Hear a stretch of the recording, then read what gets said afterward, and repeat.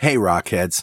It's that time of year again to come up with a good excuse to join me and Richard at NDC London. Fortunately, all you have to do is tell your boss the truth. You want to learn about the latest technology and hobnob with the likes of Scott Hanselman, Lily Dart, Eric Meyer, Scott Allen, John Skeet, Jesse Sternschus, Troy Hunt, Damian Edwards, and many more.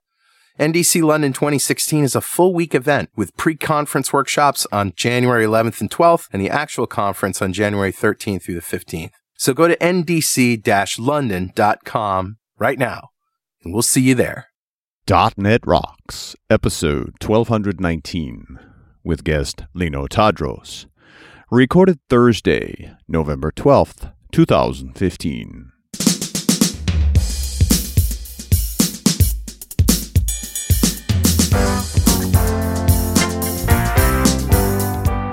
Hey, guess what? It's time for .NET Rocks again. This is Carl Franklin. And this is Richard Campbell. Lino's here. We'll be talking to him in just a bit about the state of mobile development.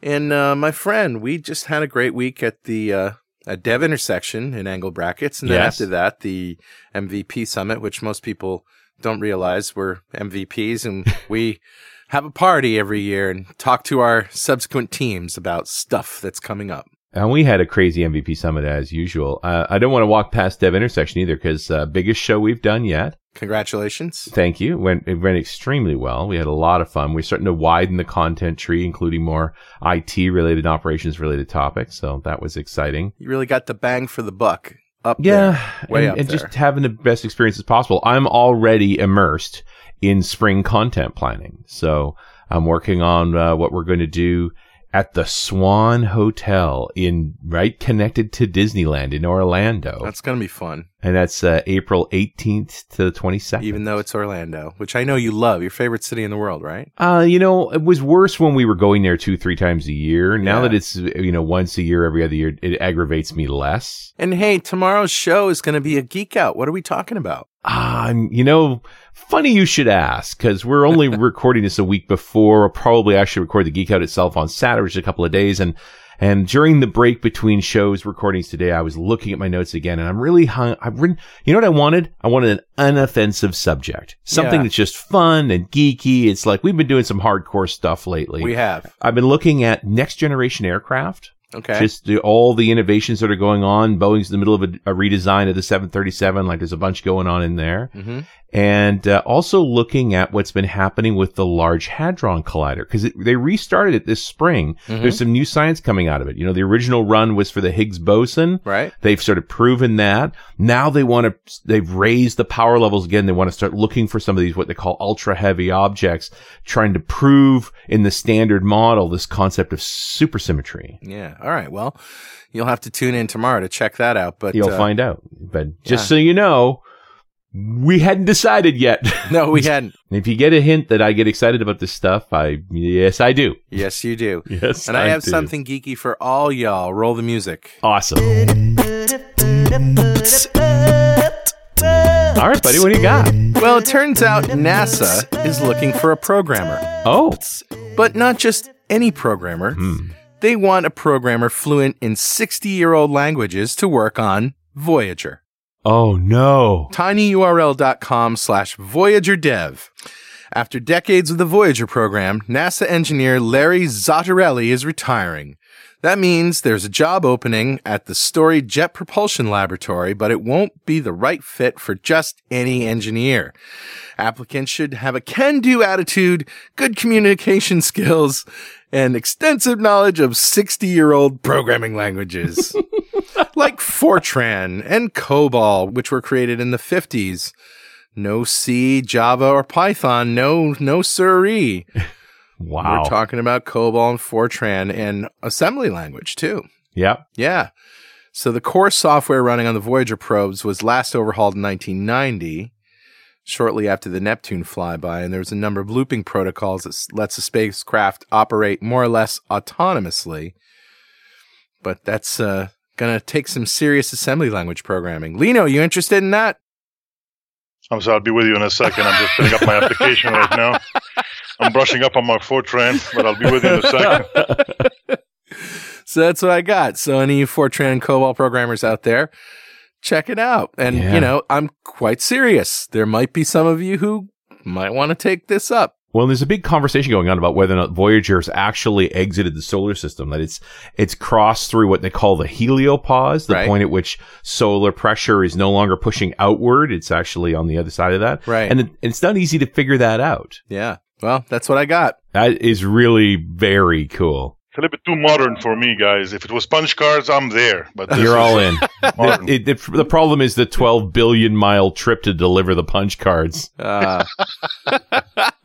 Bring it back. Yep, and bring it. While you're out there, could you clean off the sides a bit? 'Cause this is a bit grubby. It's a little dusty. Give it a wash. Well, apparently the only way they still communicate with Voyager, I mean, it's one of the furthest out objects they've ever made, is only the very largest dishes down in Australia can still reach it. It's so far away. The creator will be angry. Voyager. Oh, man. Is that a Star Trek 1 reference? That's a Star Trek 1 reference. Holy wow. That's way back. Okay. That's what I got, Richard. Who's talking to us today? What you got is giant geek cred, my friend. Well Thank done. you. Thank you very much. Yeah. Grabbed a comment off of show 1042, the one we did with one Lino Tadros, which was our last mobile update from him, because I think we kind of count on Lino to keep us up to speed. You know, he's working on all the stacks. Right. And, sort of gives us a gauge of where that's at. Exactly. This comment comes from Carrie Street, who says, around 23 minutes into the show, Carl asked about using standard interface definitions across platforms so that the methods to get GPS location, work with files, choose pictures, and other common scenarios will be the same regardless of the platform. This is exactly what the MVVM Cross, remember MVVM Cross? Yeah. PCL plugin model has 4. The shorthand for it is MVX, or MVVM Cross. The cross-platform MVX plugin functionality and the already existing NuGet packages for many common scenarios is one of the main features that is sometimes missed at first glance. I sometimes create my own reusable MVX plugin interfaces to hide differences in platform-specific Xamarin components that are all basically doing the same thing. When people compare MVVM Cross to Xamarin.Forms, they often overlook this very useful plugin functionality. That is why I hope that the guidance and examples on how to effectively use MVVM Cross with Xamarin Forms improves. There are open issues on these topics in the MVX GitHub repo, so I would encourage Carl or anyone else to help the community work on these reusable implementation things here. It may be time for another Stuart Lodge MVX update focusing on plugin. Exactly what I was thinking. That's it. We have not had Stuart on the show too long. And he does include some links to the GitHub project for MVVM Cross, which I will put into the show notes because it's a great thing to think about whether we're using Xamarin or not. There's a variety of ways with the PCL to get these features consolidated. Carrie, awesome comment. I was actually going back and forth with a guy on Facebook today talking about how to get a mug. And it's like, you know how you get a mug? You write awesome comments like this. Yep. So, Carrie, thank you so much for your comment. The .NET Rocks mug is on its way to you. And if you'd like a .NET Rocks mug, write a comment on the website at .NETRocks.com or via any of the social media we publish to. We put every show up on Google Plus and Facebook. If you comment there, we read it on the show. We'll send you a mug. And, of course, you can reach us by Twitter. I'm at Carl Franklin. He's at Rich Campbell. And we love your tweets. Keep them coming. And that brings us to Lino. Lino Tadros, or Alain, his actual first name, is president and CEO of Falafel Software, a Silicon Valley-based company with presence in Colorado, Texas, Michigan, Florida, and North Carolina, dedicated to providing world-class consulting, training, and software development for small, medium, and enterprise-level businesses. Prior to founding Falafel, Lino was a member of the development team at Borland for Delphi and C++ Builder.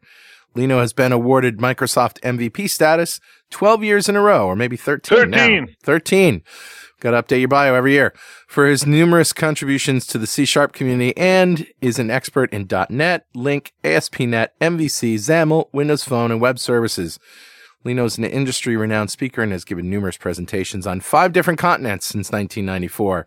He also currently sits on the board of directors of 4 Silicon Valley corporations. Welcome back, Lino. It's a pleasure to be here. Thank you for having me. Absolutely. You know, we first talked to you on the Tablet Show. Remember that show? I remember. Yeah, the Tablet Show. This was sort of, if you go to thetabletshow.com, you can see a few years of shows that we did. These are all essentially .NET Rock shows, but the topics were focused on tablets, mobile web, native mobile, and it's a great story of how we got from build when Windows 8 was announced to where we are today. So, and you were one of the first people that we had on that show, and we were talking about what do we do with all these stacks and what are you using? Learn them all. Yeah. No. Don't be picky. Do everything. Yeah, absolutely. No, I'm just kidding. For the mobile stack, there is so much stuff now out there. Much. It's really amazing. One of my guys at AppVNext is working on an app for the App Store using Ionic, which is a Cordova kind of abstraction. We like Ionic. And we love it. Yeah. It's pretty cool. Yeah, the templates and also the way it works and its integration of Angular too and stuff. It looks really good. It looks really good. And actually, we're using it here at Falafel heavily as well. Are you doing a lot of the Cordova stuff now instead of the native direct coding? No, we're doing both. Actually, it's amazing. Our department for mobile here are split between native and hybrid. So we're using both of them. It depends on the company, to be honest with you. A lot of people think it's based actually on the project, but it's not. It's based on the resources in your company. So when I go talk to C-level people and they say we have very good C# programmers in the company and we're trying to do mobile, I always introduce them to Xamarin. But if they say we have great amount of HTML and JavaScript people in the company, I always introduce them to Cordova or Ionic, and they would be very happy.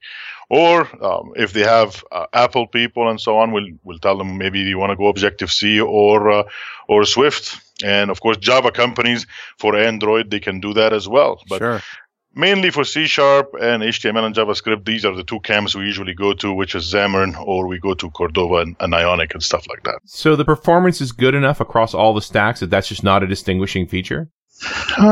Depends really, honestly, Richard, about what they're doing. For instance, the difference between Objective-C and Java and the Xamarin for C++ is very minuscule. I mean, you'll be happy with the performance for all that. And again, anybody can write a Cordova app that performs extremely badly if they don't know what they're doing. But if you know what you're doing, you can make a Cordova app perform as well as a native app. Don't listen to how Facebook did it. So, well, that was the indictment that came out later, which says, well, clearly you guys didn't know how to use these tools because if you'd done it this, and this, you wouldn't have had these problems. The idea is that people sometimes look at the line and say, can your platform execute things between the 250 milliseconds and the 1 second? And all of them can do that. But when it comes to between 100 milliseconds and 250 milliseconds, now people start scratching their head a little bit, like maybe native would do this better. But as a matter of fact, Cordova and Ionic can do this with no problem, with just some tweaks to your code. Very minimal, actually. Right. What happens if you want to go below the 100 millisecond? You want to do things in 17 milliseconds, like equivalent to 60 frames per second. Can Cordova actually keep up with that? And the answer, yes. If you know what you're doing, you can make the application perform in that level. Remember, all these things are running in a web view. So web view have its own rules, right? So if you understand how to get around the web view rules and make things go much faster, like implementing your own touch screen and touch down instead of just a click or a touch, which will automatically will cause WebView to wait for like 300 milliseconds, waiting for maybe another click. So if you don't want to wait for all that stuff, just write your own code and you can bypass all these things and make them very, very fast. We haven't really talked about Xamarin much on the show lately. And, you know, when Xamarin first came out, we all thought it was so amazing technology-wise that would be it. Like everybody would be using Xamarin. Hasn't really worked out that way. I mean, the ecosystem is very diverse and very rich. And turns out there's a lot of native solutions, but we sort of thought that, you know, every C# developer who wants to do mobile stuff will go down that path. I guess that just is it true, or am I wrong about that? No, you're not wrong. Actually, it's an excellent technology, first of all, and it's an excellent company as well. We know a lot of people like you, Carl and Richard. You know some people there as well. They're great minds and great products, and we're very proud of them. I think a lot of people also, when they take a look at what's available in the industry, I think the price is hurting them a little bit to get the masses, to be honest with you. Yeah, that's always been an argument with the Xamarin product. It's a lot of money. It is a lot of money, but to be honest with you, the way I look at it, if I'm going to make a lot of money out of using their products, the least I can do is give them their share, right? Is that the old mentality, like when I used to work for Bolin, we used to sell Delphi and C++ Builder for like $3,000, and people used to say like, oh my gosh, I can't pay that much money. These people are thieves. But you are using that product to make a living, to make a couple $100,000 a year. At least give the $3,000 to the people who did all the heavy lifting for you, you know what I'm saying? So I think that's the same thing with Xamarin. But I know that the price from talking to customers, looking at getting Xcode or getting Cordova with Visual Studio for free and Ionic and so on, definitely it is an issue. Right. Well, I'm just pulling up the current prices, and it's $300 a year for the Indie Kit, which I think used to be free. Yes, and that's per platform. So for iOS and for Android, charged separately, $300 each. But for the business version, which is the one that includes the studio integration, which I think is the big thing for most people, it's $1,000 a year per platform, per dev. And, like Lino said, in the big picture of things, if you're making money with software, that's not such a bad idea. But relative to the other technologies in the space, it's rather expensive. Well, you do the math. An MSDN subscription, a pro subscription, is I think $1,200 a year. And you take and you have a tool stack, right? So you buy Telerik or you buy DevX. They're about $1,200 a year too. And then $1,000 a year for each phone on top of that. Like, I think the optics are terrible. If I'm a CTO, it's like I have to spend $2,400 a year on developers. But if I want to include iOS and Android, now it's $4,400 a year.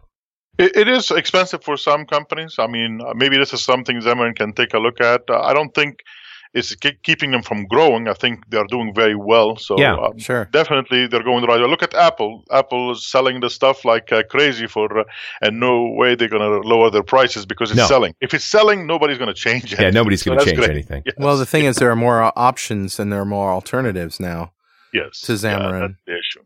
Have you seen that Xamarin bought a Java company? Yes. That happened about maybe 3-4 weeks ago or so. Something like that, yeah. That's amazing. Again, with the relationship with Oracle, with the relationship with Java, I mean, the company has to grow somewhere. Right. You know that better than anybody else. When you have companies that are investing in your company heavily, they want you to be available for everything, not to corner yourself under one vendor like Microsoft and so on. That's a requirement for people that are funding you to be able to grow, so that if you want to go public or you're going to get bought, you have to make everything on the table available for everybody, right? Sure. And RoboVM, which was the company they bought, is like the Xamarin for the Java guys. It was write Java for both iOS and Android. Yeah.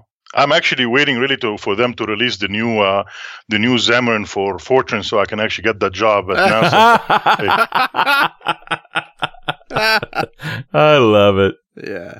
Yeah, it's really interesting to see where Xamarin's going. I mean, I'm a big fan of Miguel and Nat, and it's just been really an interesting watch because this mobile problem is huge, right? I mean, now the bulk of the web traffic is on a phone. Like, you have to get your company working well in a phone. Although we're dealing with this humanitarian toolbox, we're building everything for a phone. Really great web clients are still great. Yeah. Do you find have you got customers that are like, do you build them web apps or just web for the phone? Yes, actually, we use responsive design for some of them, and that works great for them. And some of them want to have built specific views for iPhones only or for Androids, for instance. So responsive design, as you know, has nothing to do with the manufacturer or the model of the phone. Yeah. But some of them do want something very specific to the iPhone. So we do it both ways, depending on what they want. A responsive design for everybody on smartphones, or specific to a specific phone if they want to as well. So how, are you detecting the user agent when you decide that? Yes. If you do that, you have to take a look at the user agent, find out what the model of the phone is, and then reroute it to a completely different design for the page for that specific phone. Well, I'm thinking of Kendo UI Mobile now. Yeah, we use it heavily for that. Yeah.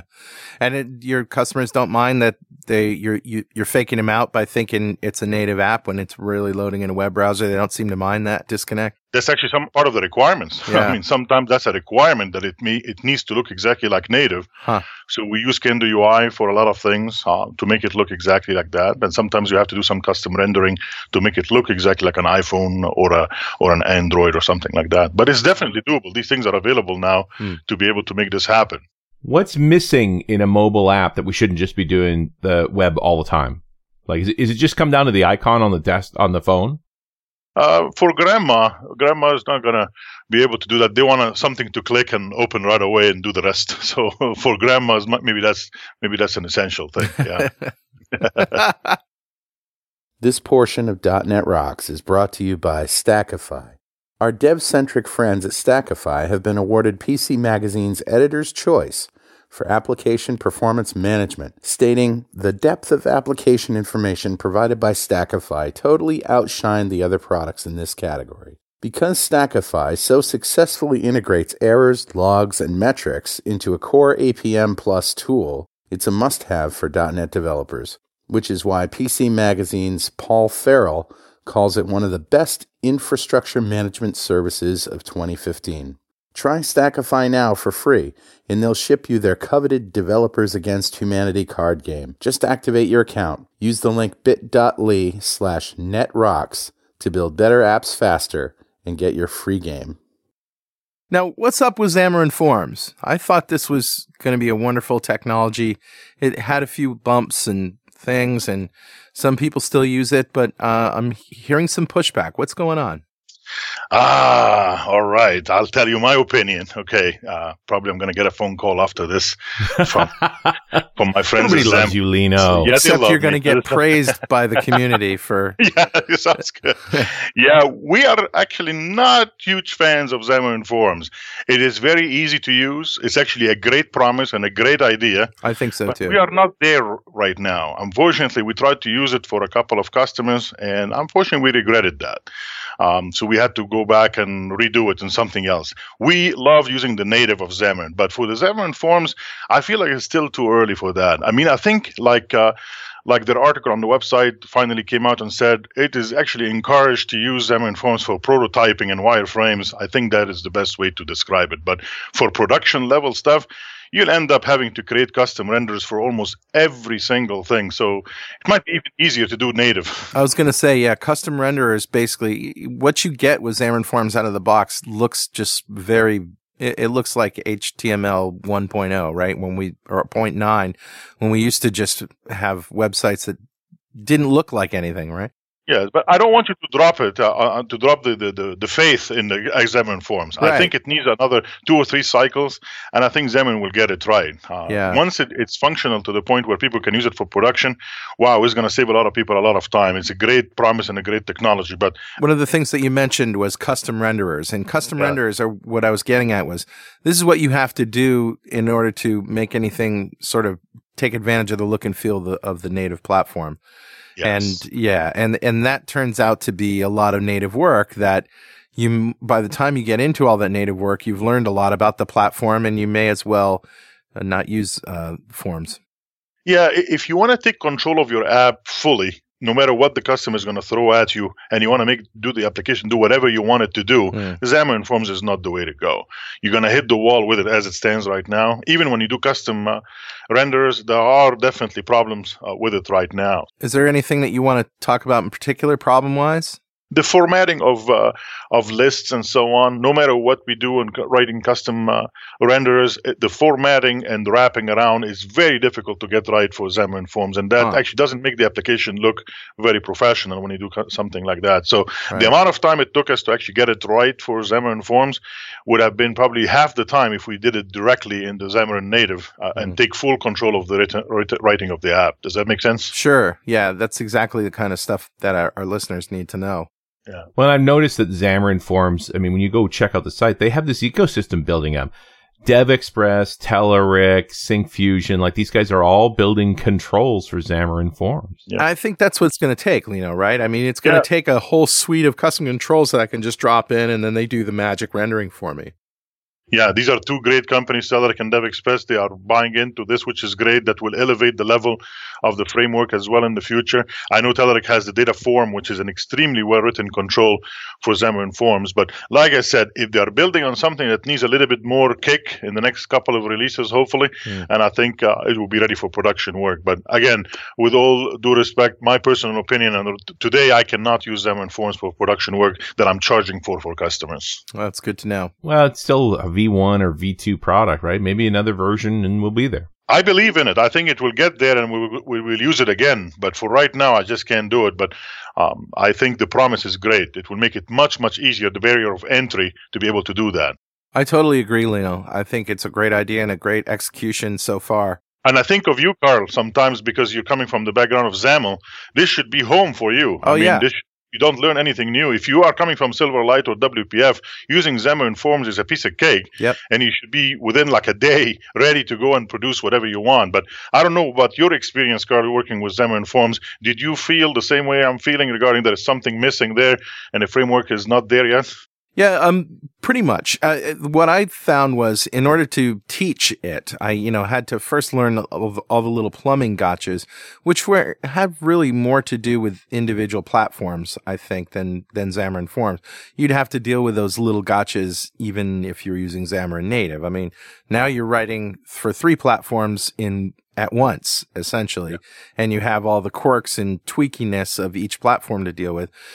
But I also found that, and I never got into custom renderers because I never had to, just to sort of teach a 1-day seminar.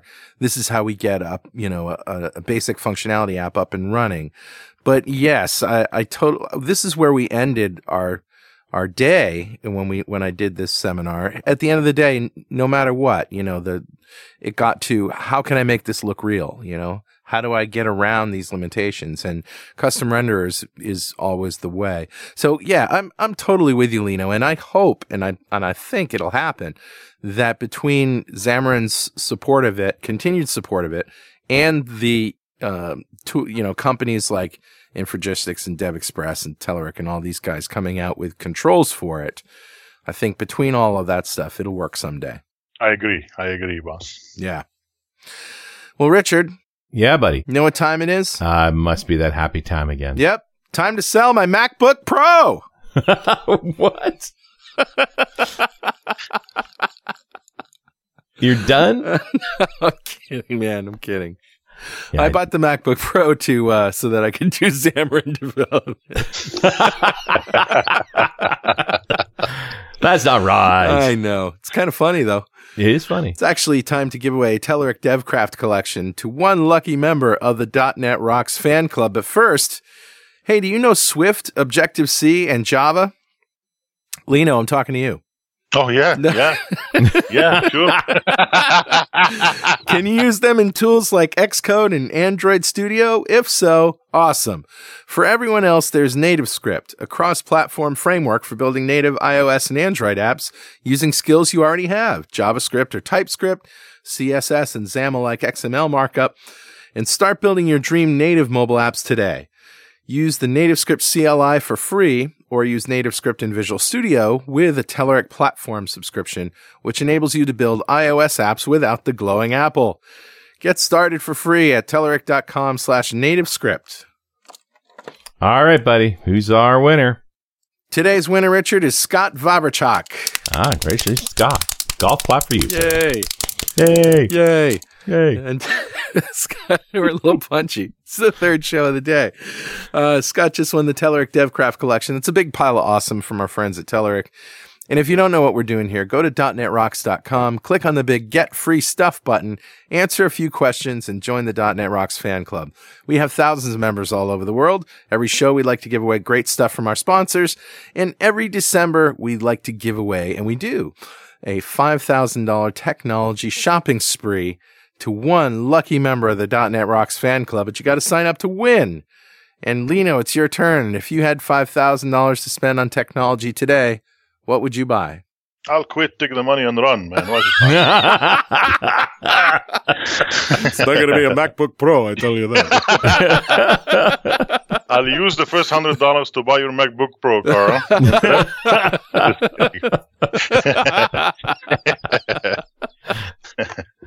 $5,000. Well, I'm going to I turned my home heavily into an IoT home with all the Nest and all the Nest cameras and the Ring bells and this Double. It's called the Double now, or you can actually move it around the house and look like as if you were there. Yeah, right. I would actually spend the $5,000 on IoTing my house. Great. You're going to IoT the shit out of it. Like it comes out of a spray can. You squirt on everything. Yeah. You got IoT all over the place, man. Clean that up. Hey, I was talking about NativeScript there in the ad spot, but what about NativeScript? Have you taken this for a ride? I did take it for a ride last year. I know it went a lot further in the last year as well. I know the people that are working on it in Telerik itself, over there in Bulgaria. Mm-hmm. Very, very smart people. And I definitely wish them the best with NativeScript. I always talk to them about, I don't know if the industry is really capable of taking another language for that kind of stuff, but hopefully they will do a good job with it and a good marketing job with it, and they will find a place. But I find a lot of push for people to actually, instead of using JavaScript directly or even TypeScript coming from Microsoft and so on, even though it's going to be native, that's fine. But I'm wishing them the best to be able to penetrate that market. Creating a new language is not an easy thing to do, especially if you're not Microsoft or Google or Apple or something like that. So we wish them the best with it. Well, now you say creating a new language, you're really talking about their XML markup, right? Yeah. Because they're using JavaScript. Yeah, they're spitting out the JavaScript, I understand. But, I mean, the XML NativeScript is considered to be really a new way of doing things for native in JavaScript. So some people will look at it and say, like, well, I can do that with TypeScript. It's coming from Microsoft. It spits out JavaScript as well. So the competition is going to be heavy, and you're going to have a very strong message why it is the best thing since sliced bread to use NativeScript and other things. So it's definitely going to be a fight, and I definitely wish them the absolute best for it. Yeah, I'm interested to see what happens, too. I like the idea of using TypeScript because, when we finally get ECMA 7, and TypeScript, I believe those two in combination will be quite amazing and quite close to C#, actually. Yeah. Yeah. So I think that we're sort of headed in the right direction, I think. Yeah, and Telerik doesn't have Anders Hellsberg either, you see what I'm saying? Yeah, that's right. Yeah, that's magic sauce there. But the other thing, I mean, it's basically JavaScript you're working on for NativeScript. Sure. And if I had those skills, I'm pretty happy with all of the Cordova variants. Pick your poison there. Take this skill and apply it that way. Yeah. I don't know that the nativeness, this is what we start the conversation off with. Does it give us an advantage that's significant? I'll wait and see. Yep. I mean, I don't know if that's going to fly, but I'll wait and see. I will not give an opinion really about it. I mean, it's still pretty new, even though it has been out for more than a year now. And we've been playing with it for the last year, but I'm in a wait and see kind of mode on NativeScript. All right. Can we jump back to the Cordova approach to Ionics and the like? Yeah. What's the actual dev patterns you're using? Is this always going to be Angular? Is that really the way, or are there other choices? For Ionic, it's going to be Angular, yes. But for Cordova, it doesn't have to be. It could be anything at all. You can use Kendo UI. You can be knocked out. You can do whatever you want. It will work. You can even, some people are using it with React right now, and it's still doing great. So the only thing is that I recommend using the new IDE that just came out for Cordova. It's excellent. It's called CMD. If you type it in, a command line comes up. That's great. That's the way you should develop with Cordova. Really? Yes, Visual Studio 2005. All my lovely friends over there using Cordova from inside of 2015 Visual Studio. It's a real pain. It's great for us. It's great for us actually at Falafel because we charge per hour, so it works great. Yeah. Oh man. Needs a couple of cycles to clean it up. It's not in good shape right now. I mean, it is a 1.0 product in Studio 15, the Cordova extensions for Visual Studio. So just too rough. It is rough, yes. If we have to pretty much shut down the Visual Studio almost every 15 minutes of development, delete the SEUO files manually, restart and pray and kill a couple of donkeys and hope for the best. But usually it doesn't come back. But I would have gone with chickens, but okay, donkeys. Hey, the road to hell is paved with dead donkeys, my friend.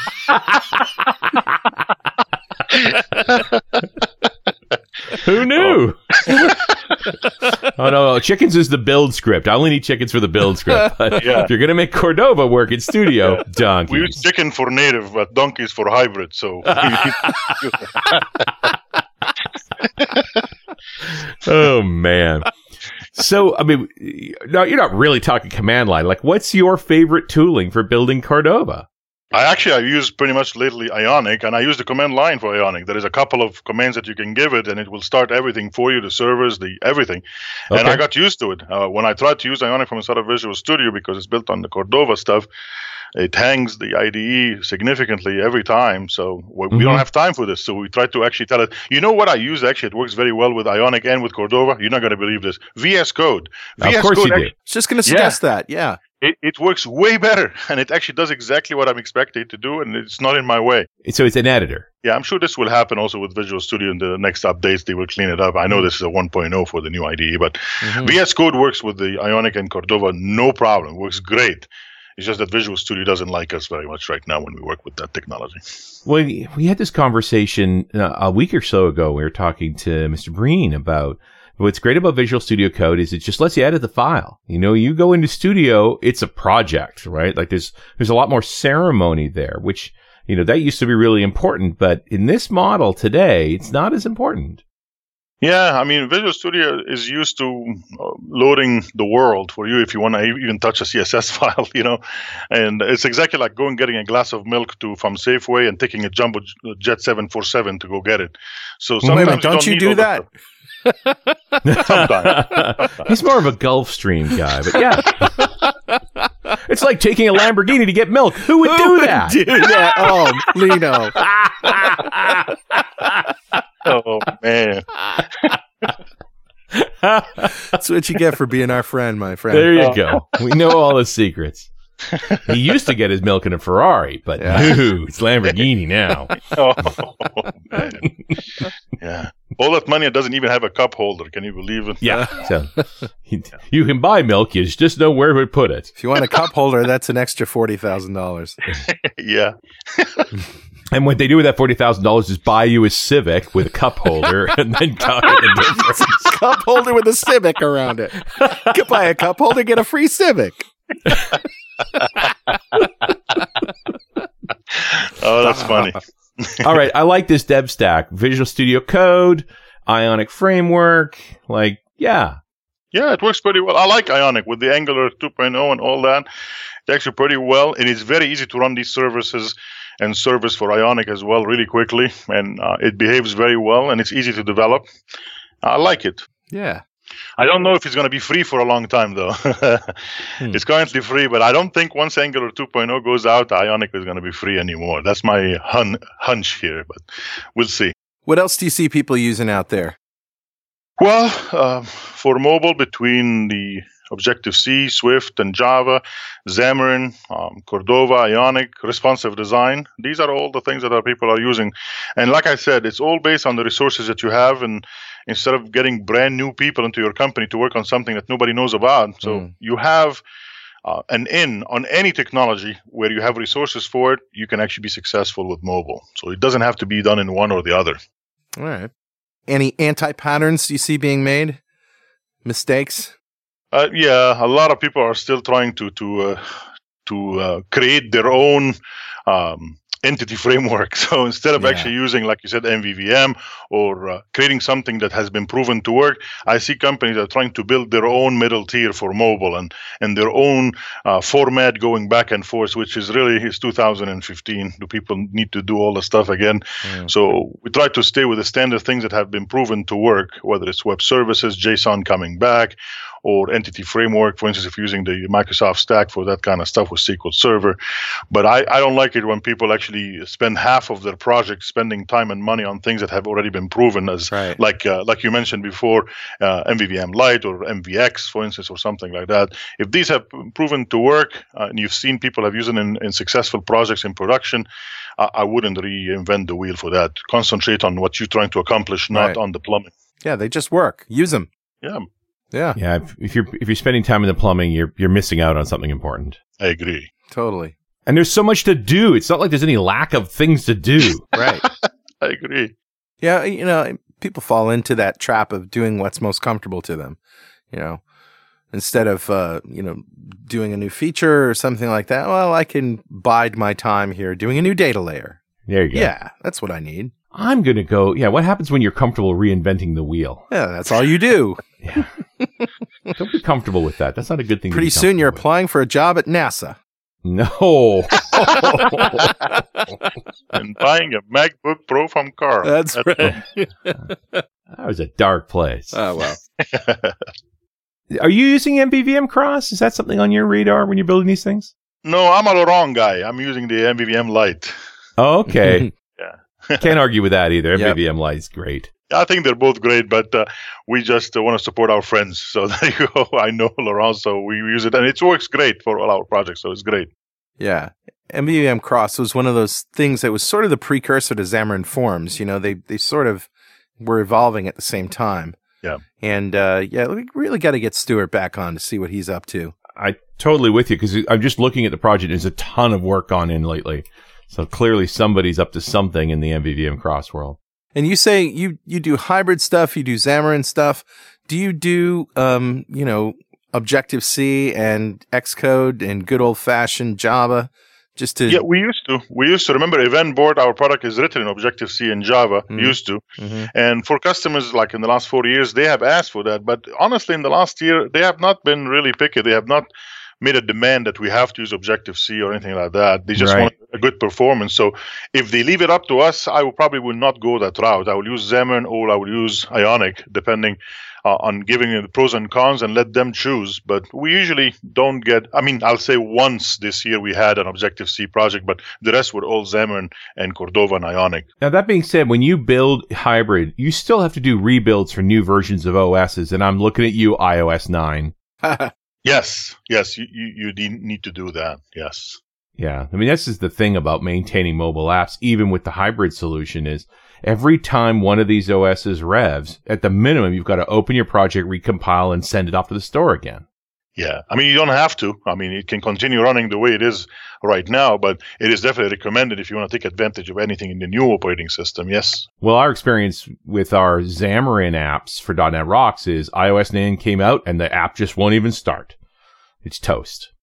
Wow. They must have been using something in the API that they were not supposed to. But I guess. Maybe it's the design, but it's certainly been our experience that when there's a major OS update and Apple does it the most, and people are basically forced to switch to it, you need to redeploy. Also, Apple is good at sending you messages saying, by the way, the app that you submitted and been approved like last year, you need to recompile it by December 15th because as of December 15th, we will not accept this application anymore because it's using this or that. So at least Apple is proactive about it, telling you that, by the way, this app is not going to work very well in the iOS 9.2 in the future, something like that. So I like that. So it gives you a heads up that you need to recompile. I was just looking at the latest TIOBE index, or TIOBE. I'm not sure how you say that, but this is the index of developer languages, programming languages, and how many people are using them. And Java's in the number one spot. Isn't that interesting?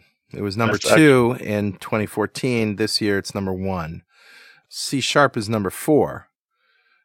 C is number 2. C++ is number 3. So it's interesting how that's working out. That's very interesting for me. You know that I talk to a lot of customers based on being head of a consulting company, and from talking to Microsoft as well and from other people at Google here, I'm not sure really that Java is the number one. I don't know how they created that, but in my opinion, C and C++ are still the number one languages being used in every major enterprise in the world. So we love C#. We have been using it for over 15, 16 years now, and it's all great. What are enterprises writing in C? Yeah, look at, for instance, Adobe. Adobe, everything is in C and C++, and using Microsoft Visual C++ to do it. Well, I understand that. And all that. But I'm talking about the major applications that require speed and painting really fast and doing all that kind of stuff, and embedded systems. They end up using C and C++. You can't blame them for that, definitely. No. I was just wondering what type. Is business software getting written in C? It doesn't seem likely. I think for performance that need to be the highest level possible, like something like Photoshop, for instance, or Wall Street application, I know a lot of them are written in C and C++ as well. They do use C# for some things, but the core pieces are written in C++. And look at gaming, for instance. In gaming, it's a huge industry, but true. The majority of it is written in C and C++ because of the speed. Makes a big difference. Yeah, and I can see it in gaming, and I can see it in Photoshop and image processing and video editing.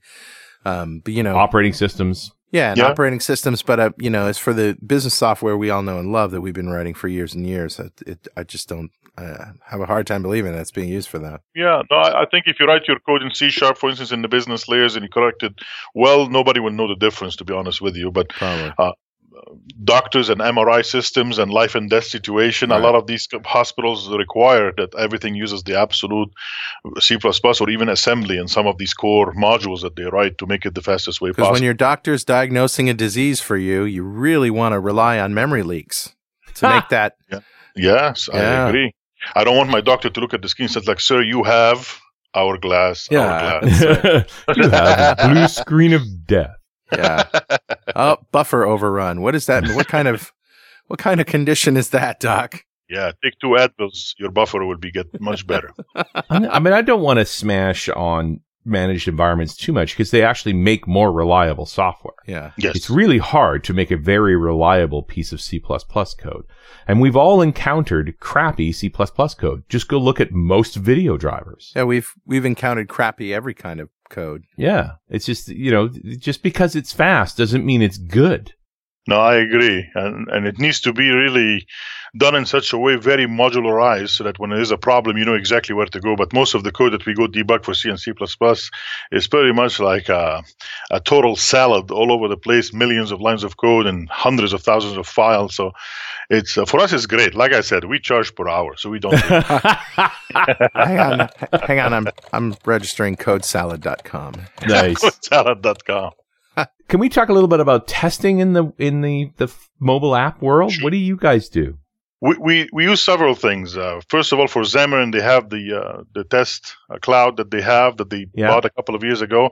That's an excellent system, and they actually lowered the price on it as well, and they gave a free instance of it for people that actually get and buy licenses for the product. And I think it's going to be the masses. It was pretty expensive. That's why only the elite of the companies will use it. But now that they lowered it, more companies will be doing the testing. And I think it's great. Once they bought that company a few years ago, being able to test on so many different devices that you don't have to buy yourself, especially for Android. You know this better than me, folks. The amount of Android shapes and sizes available in the world is just painful to test. It's unbelievable. So, right.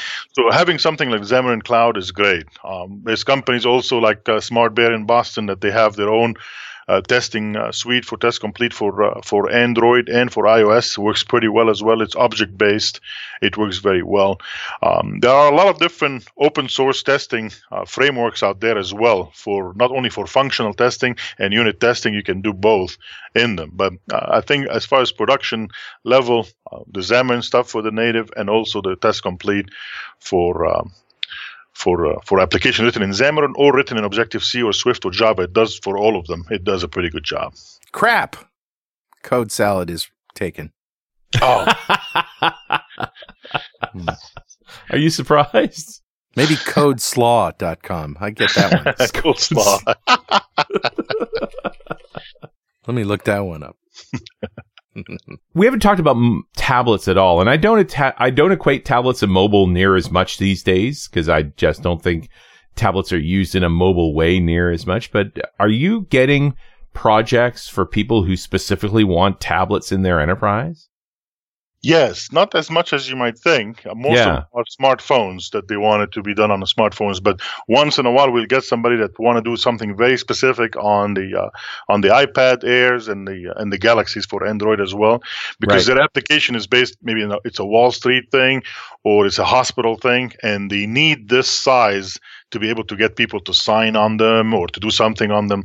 That the phone will not be very, very useful for older people, for instance, to be able to sign or see what's going on. So they need that 10-inch screen. Yeah, they do. Right. Yeah. So that's the only place it's showing up. And is it really mobile or is it sort of certain locations kind of thing? Yeah, it's a piece of the main application that they just want to expose to the iPad. So if, let's say we have like 100 features in the main app, they want maybe like 15 to 20 features that are available on the iPad, just to get their job easier in a hospital, on the Wall Street, or some of these companies do it this way. Any thoughts on the iPad Pro? Yeah, I like the size. 12.9, I think, the size is. I like that very much. I just got an email from Apple today saying it's available as of today for sale in the store. So we'll go take a look at it. Mm-hmm. So I think they are very worried about the new Surface Book coming up. might eat the lunch of a lot of these devices going forward. So we'll see what happens. It's kind of an interesting time when Apple copies Microsoft, not the other way around. Yeah. Yeah, the iPad Pro with its keyboard looks very surfacey. Yeah, it does. It does. If you remember, guys, I mean, God bless Steve Jobs. There was a time when he said, if you ever see us creating a pencil or a pen for our iPads, we've done something wrong. You remember that? Yep. I do. Yep. And look what they've done now. They've done Apparently a pen. they're making $1 billion doing something wrong. Yes. How can you tell somebody doing something wrong when they're making so much money? So I guess, but I don't know if you feel the same way I'm feeling. It's not the same Apple of Steve Jobs' days. I think there is definitely a decline in innovation a little bit. That's what happens when you remove the tyrant. You know? Yeah.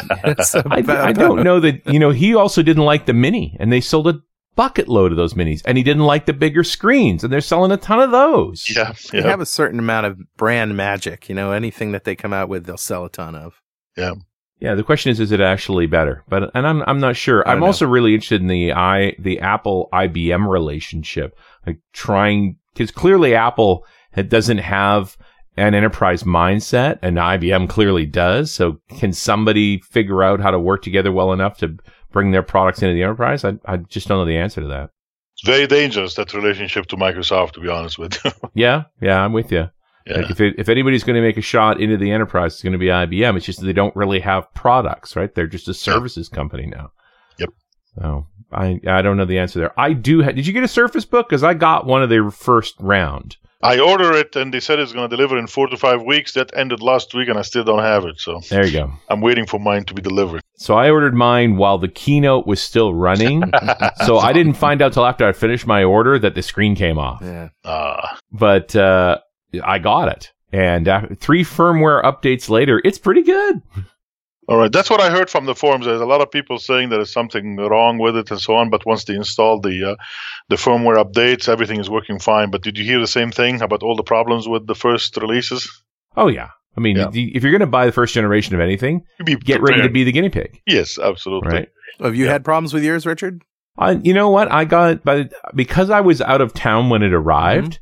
I picked it up just before the MVP summit. The first time I used it, it immediately installed all the firmware updates. Oh, okay. Yeah. So I never had a chance to really be unhappy. And in the end, I was deeply motivated by tormenting other MVPs. And Microsofties. They're all like, every time we were sitting in a room at Microsoft people would stop and go, could I? And I'd just take the screen off and hand it to them. And the screen is lighter than my iPad Air. It's disturbingly light. It is. After a while, I'm like, I got to stop handing the screen to people because if somebody drops it, it will be broken. It's made out of unobtainium. I love that. Let me write this down 1 second. This whole tablet phone balancing is something that's really interesting. When you've got phones coming in at 6.5 inches, like they're pretty much tablets anyway. Do you use them differently as opposed to the 10-inch tablet? I'm sure there will be different ways that you can use them. I do have to agree with that. It's not the same. Well, and I look at the latest Samsung Note. Yeah. And just, boy, that is basically a tablet, right? Like it is. It's a huge phone. It reminds me. I feel like Michael Douglas when I use that.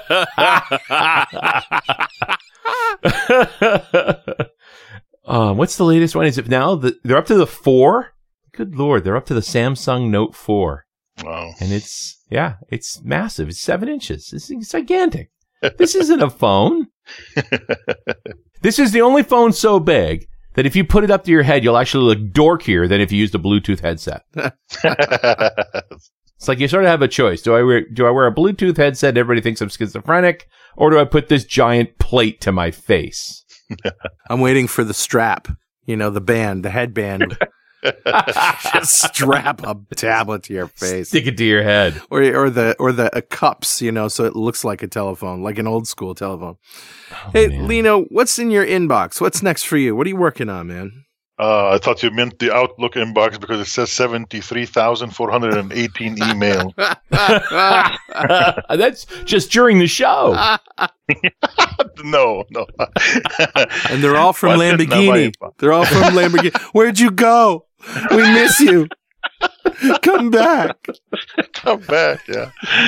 What's in my inbox? Well, we have made a major investment here at Falafel in the IoT, and we're going to start manufacturing new devices actually next year, beginning of January here.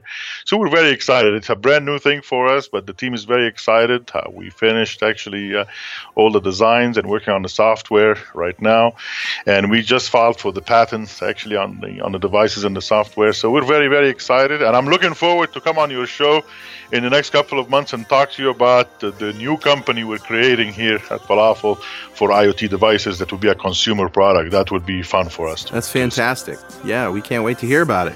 It'll be awesome. Well, Lino, we'll catch up to you some other time, and thanks for spending an hour with us. It's been great. It's a pleasure. Thank you so much, you guys. You bet. All right, and we'll see you next time on .NET Rocks.